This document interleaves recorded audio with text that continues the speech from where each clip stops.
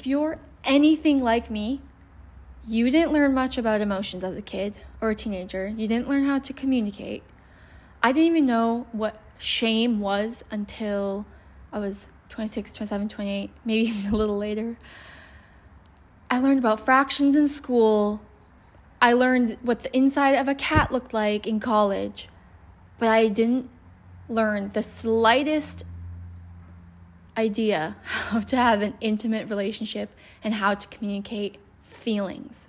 So when I met my husband at the very premature age of 18, well, I was a little baby that didn't know herself, her feelings, how to communicate anything. I only knew how to internalize my feelings. Oh man, I didn't know how to be vulnerable. I remember in the first years of being in my relationship, anytime I would cry, I would leave the room and I would turn my back in bed. If I was crying in bed, I would turn my back so then he couldn't see that I was crying. You guys, I knew nothing. And it took me so long to learn. But being an Enneagram 8, which is the challenger, which we're known for being honest and saying our feelings. Just kidding. We're not known for saying our feelings. We're known for saying our opinion. And that's at an unhealthy level. So Enneagram 8, which is what I am, we have this tough exterior. And if we're operating at an unhealthy level, which, I was all of my 20s, you don't show vulnerability. And you just pull yourself together and you be strong and you have to show everyone that you're the strong one. So for me, I didn't learn how to communicate or what feelings are at all as a kid, as a teenager. And then I'm also an Enneagram 8 where, we're not vulnerable and we don't want to show our weakness with feelings. We have this strong exterior. So that, I kind of have two things working against me. So it took me a while to understand that I didn't understand feelings and that my husband and I, we created really unhealthy patterns of communication. Like it's really hard for me to apologize. So for years, I don't know that I ever apologized for anything because that's admitting I'm wrong and that's admitting that I have faults, and that is something that's so hard for me. So for years, I wouldn't apologize. And then my husband, because he doesn't like conflict at all and he just wants to be done with conflict and move on, he would apologize things he's not even sorry for. He would apologize for things he didn't even feel like he did. So he would over-apologize and then I would never apologize.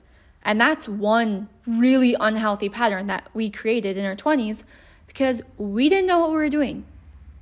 But I honestly believe me and my husband are so perfect for each other because we are opposites in every single way. So being opposites, it forces us to look at our shit.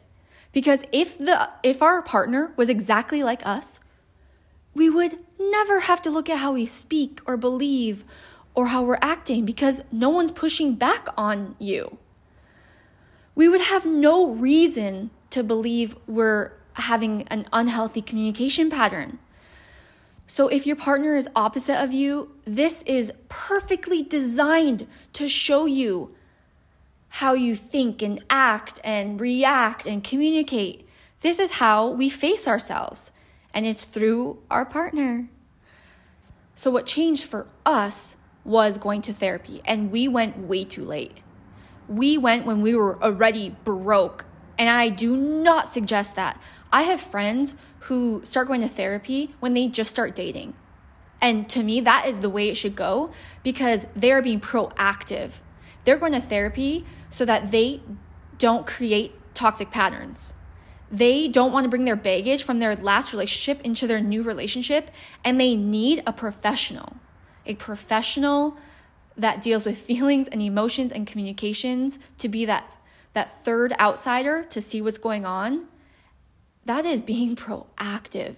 And I fully believe and encourage anyone to go to therapy before you're married. The most common situation that occurs, though, is that the man typically doesn't want to go to therapy because he's stuck in stigma on, you're wrong, you're broken, there's something wrong with you. And they have to face their fears. These are all fears. They have stigma in therapy, and they have fears of being wrong. They don't want to be put in their place. Their ego doesn't want to be subjected to criticism. It is all fear, which is why they don't want to go to therapy. And it is typically the man. They're afraid of what people will think of themselves, of their relationship. It's all fear.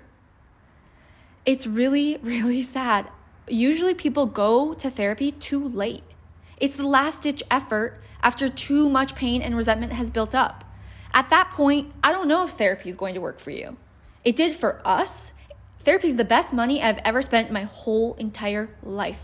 It's the best money I've spent. It is the most efficient of my time. It is a godsend. Of course, you have to find the right therapist. Just like you have to find the right doctor for you, you have to find the right therapist that jives with your personality and that you feel safe with. Thankfully, it was so easy for us to find one, and we love her. She is our everything. So I do think the stigma is shifting with therapy, like slowly but surely, but for sure, I think a very common theme is that, maybe a woman wants to go and the man doesn't want to because he's afraid. And he has to face those feelings. He has to see, is he afraid of being wrong? Is his ego afraid of being criticized? Does he really think he's going to get an ego hit? I personally think that's what it is. And then the other big layer is, what will people think? If people find out, what will they think of our marriage, of us? I'm surrounded by people who are like, we went to therapy when, we were a year in, and we're so happy and proud of it. And I'm surrounded by people who love going to therapy and are so proud of going to therapy early because it's a proactive approach, and that's the way it should be. It's like your car oil getting changed. You have to be proactive. If you don't, your engine's going to blow up.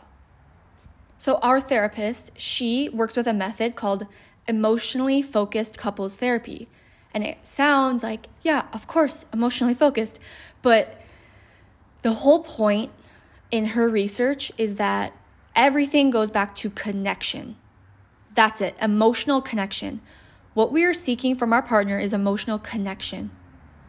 And when there is disconnection, we go into a primal panic.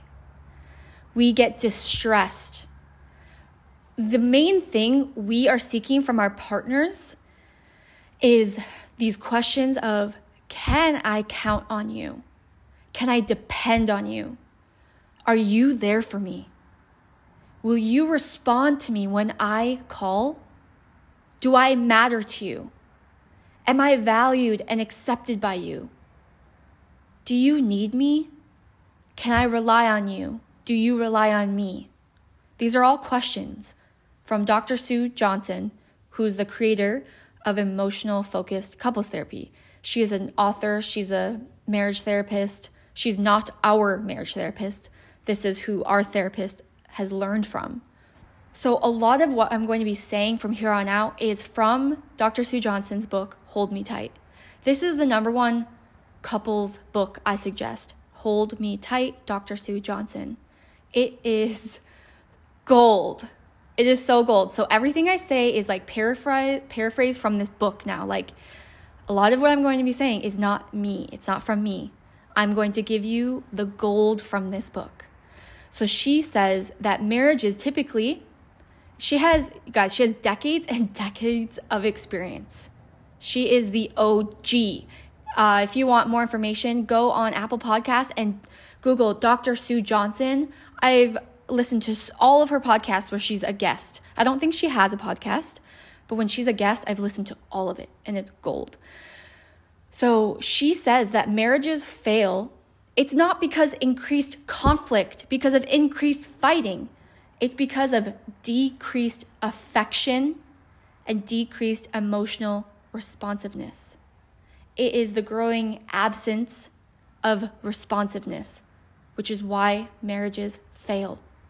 That phrase, oh, we just grew apart, That is decreased emotional responsiveness. That could have been prevented. She talks about these demon dialogues. There are 3 main patterns that couples do in relationships. She calls them demon dialogues because they're dances among partners. And the whole point in therapy is to learn when you're doing the dance, when you're doing the demon dialogue, to become aware that you're doing the dance, stop it. Because if the dance continues, then the fighting continues, then the distance and discord between couples gets further, bigger. The first demon dialogue is called Find the Bad Guy. It is a pattern of blaming that keeps couples miles and miles apart. It's a self-protection mechanism. It's an attack mechanism. It's accusation. It's blame. When we feel hurt or out of control, we will use anything to feel and get back into control, which for most people, it's attacking and anger. It's striking back at the partner. That is how we get back into control. It's not me, it's you. The key is to get present when you are doing this. Look at the blaming. Look at the loss of emotional safety it is creating in the moment.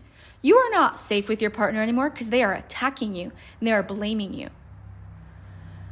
Look at when this demon dialogue is happening, that each person wants to be a winner. You want to win this fight.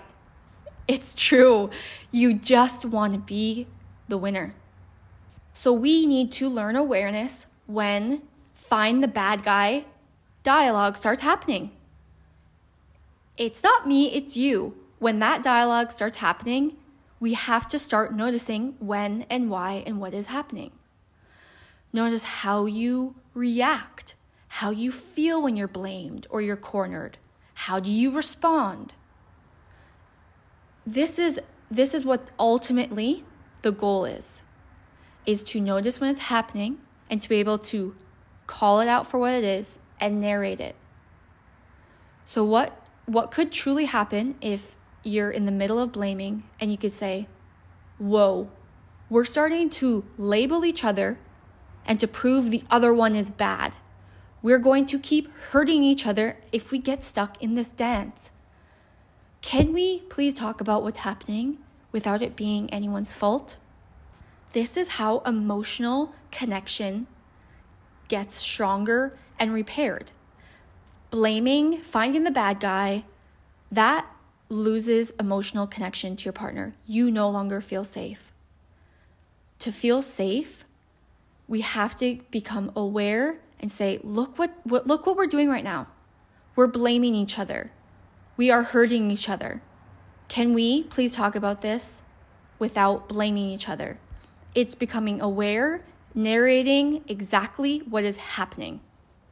Okay, that is one way that dances happen in a relationship, a negative dance, that we are trying to communicate and emotional connection gets lost. The second way is called the protest polka, and it is the most common. So what happens, and it's very common, it is kind of gender specific. Women typically reach out to their partner in a negative way, like a criticism or a nag.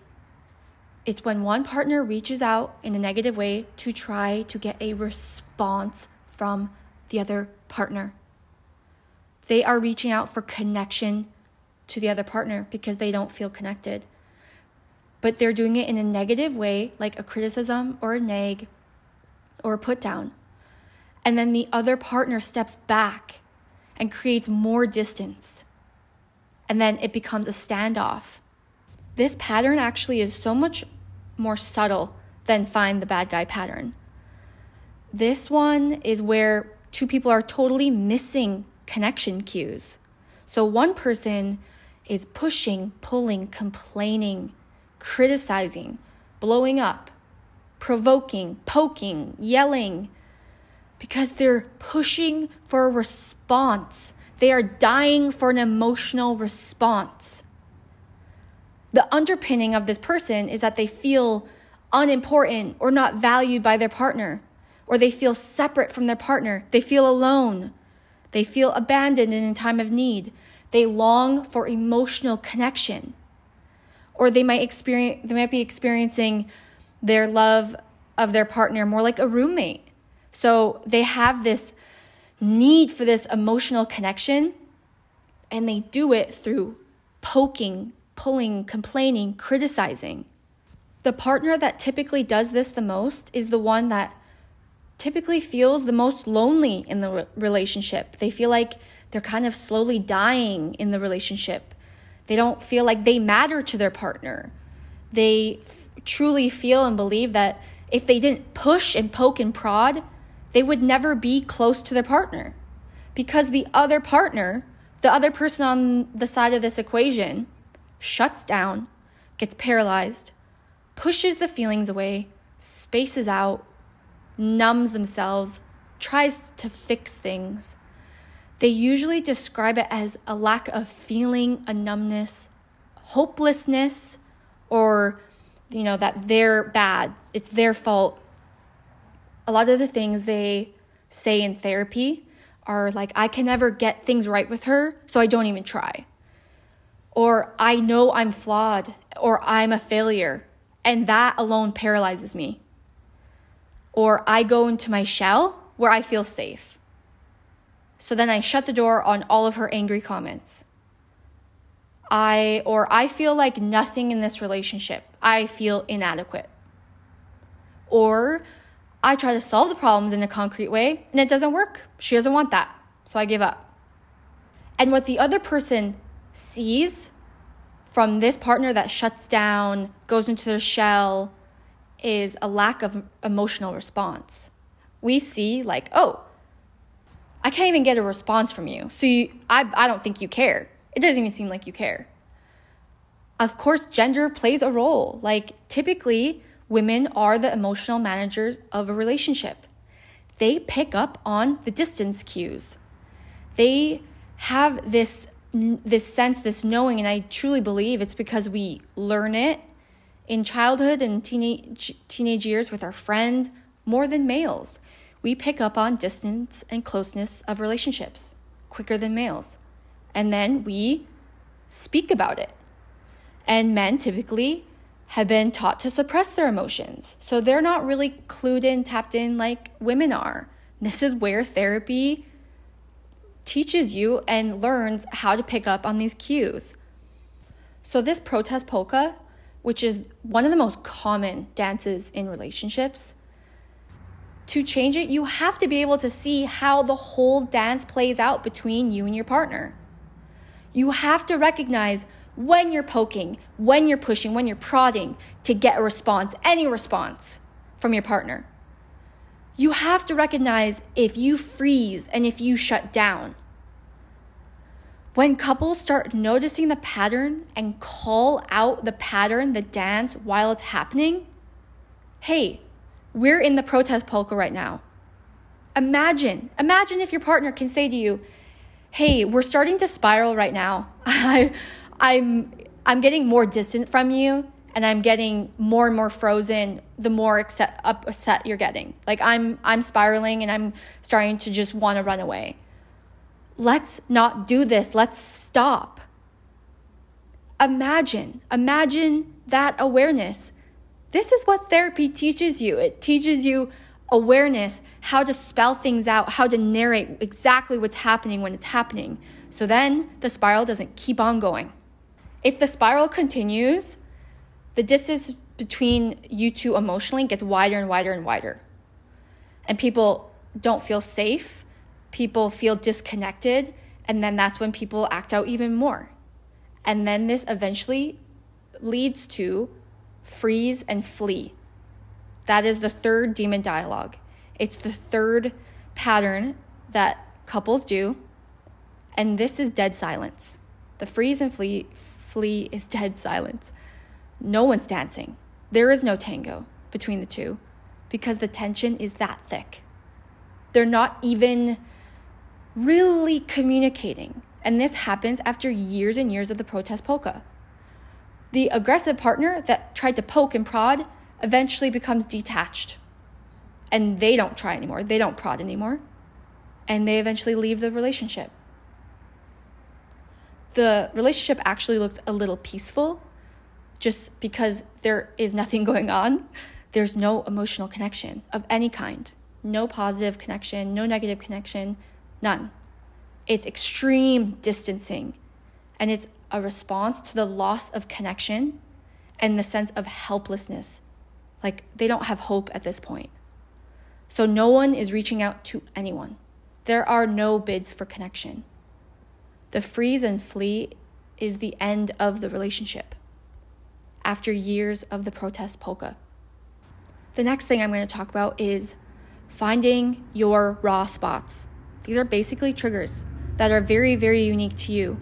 Dr. Sue Johnson calls them a raw spot. And basically it's a hypersensitivity based on your past, but a raw spot can be created. It can perk up like during a big life change. Say you lost your job and your husband's not emotionally supporting you in any way through this big life change. That can become a raw spot. One way of knowing what a raw spot is and becoming aware is a sudden shift in your emotions. And then another way of being aware of your raw spot is that your perceived offense to whatever happened is way out of proportion. So if we don't find our raw spots, usually it leads to defense mechanisms like anger or shutting down, numbing. So how we find raw spots is looking at attachment cues from your partner. So we all have attachment cues that our partner does, that our brain perceives. They're either positive or negative, and then they bring us good or bad feelings. So an attachment cue from your partner can be a look, a tone, a phrase. It could be the slightest little thing. It could be a tone your partner uses that when it happens, your brain revs up and says, warning, warning, warning. Emotional bond is basically threatened. Your brain says, warning, something bad or painful is approaching. It's going to happen. Like that critical tone. Your brain says, warning, warning, and then your body responds in a survival mechanism. Your survival mode is just revved up. So like your stomach drops, or you get anxiety, or there's a quickening in your stomach. First, your brain perceives the attachment cue, and then your body responds. And then your brain engages and basically tells you if you're safe or not, if you're in danger or not. So then we get ready to take action and either fight or we run away, or we approach and draw our sword, or we shut down, because we all have a different mechanism to deal with this type of warning signal from our body that our bond is no longer safe. This response system in your body happens within seconds. Your partner uses a certain tone. Your brain says, warning, warning, your bond, pain is approaching. Your emotional bond is no longer safe. And then your stomach drops, you get anxiety, and then you react, you yell, you shut down. This all happens within seconds. I just explained it in a long, drawn-out way to explain it, but this is your raw spot happening within seconds, and your body and your brain responding to emotional safety or not. I'm going to explain a situation that just happened to me and my husband this week, because it was this raw spot that was triggered by an attachment cue. And it's perfect. This situation draws it out perfectly for you guys. So he comes home from work and the dishes aren't completely done because I was really busy that day. 90% of the time, I always do the dishes because I know that's what he needs. And I know if they're not done, it gives him like anxiety and he gets stressed out. So on this day, the dishes were not done. So he starts doing the dishes and he starts closing down and shutting down and being silent He stops really looking at me. He stops talking to me. I'm 10 feet away in the living room. And he starts shutting down. And I start getting anxious. My brain says, warning, warning, warning. Your emotional bond is in danger. I didn't know my brain was doing that in the moment, but I felt anxiety from his shutting down. I felt it all. So then I started getting anxious. So then I turn on YouTube. I put on a song that makes me really happy, and I start dancing to it in front of him. This was my emotional response to feeling anxious because of his shutting down. I put on a song. I started singing because I knew the song would make me happy and would get rid of the anxiety. But honestly, more so, I was dancing because his lack of attention, him ignoring me, was so dangerous for my body and for my brain and for my anxiety.